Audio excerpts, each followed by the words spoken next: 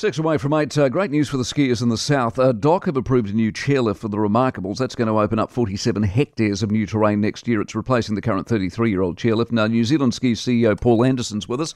Paul, very good morning to you. Good morning, Mike. Season just gone. How would you rate it? Yeah, look, it's been a challenging season snow-wise.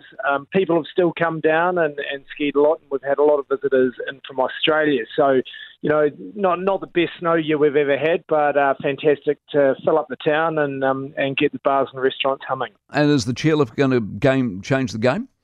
Yeah, look, it's a great lift, and the service levels we'll provide here at the Remarkables. At the moment, we've got a 4-seat fixed grip, which is a slower chairlift, and that takes about 8.5 minutes to climb the Shadow Basin. This new one is a detachable express, the very latest technology, 3.5 minutes ride time, which means more skiing and less queues. And that means it's good for you that you're investing, because I'm assuming they cost more than $100 or $200 to buy one of these.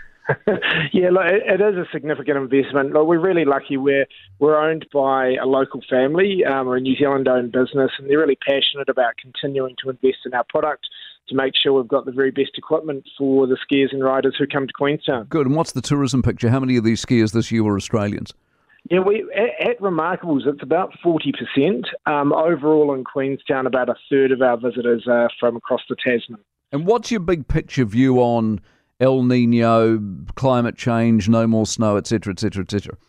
Yeah, we can certainly feel the change to El Nino at the moment.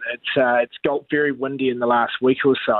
But, you know, we've operated for 30 years up at the Remarkables and 75 over at Coronet Peak, and we've seen the weather patterns oscillate over those years.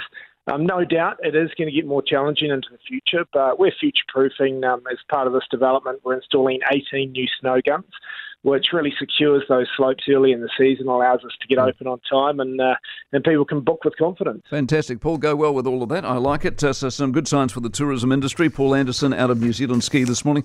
For more from the Mike Hosking Breakfast, listen live to News Talk ZB from 6 a.m. weekdays or follow the podcast on iHeartRadio.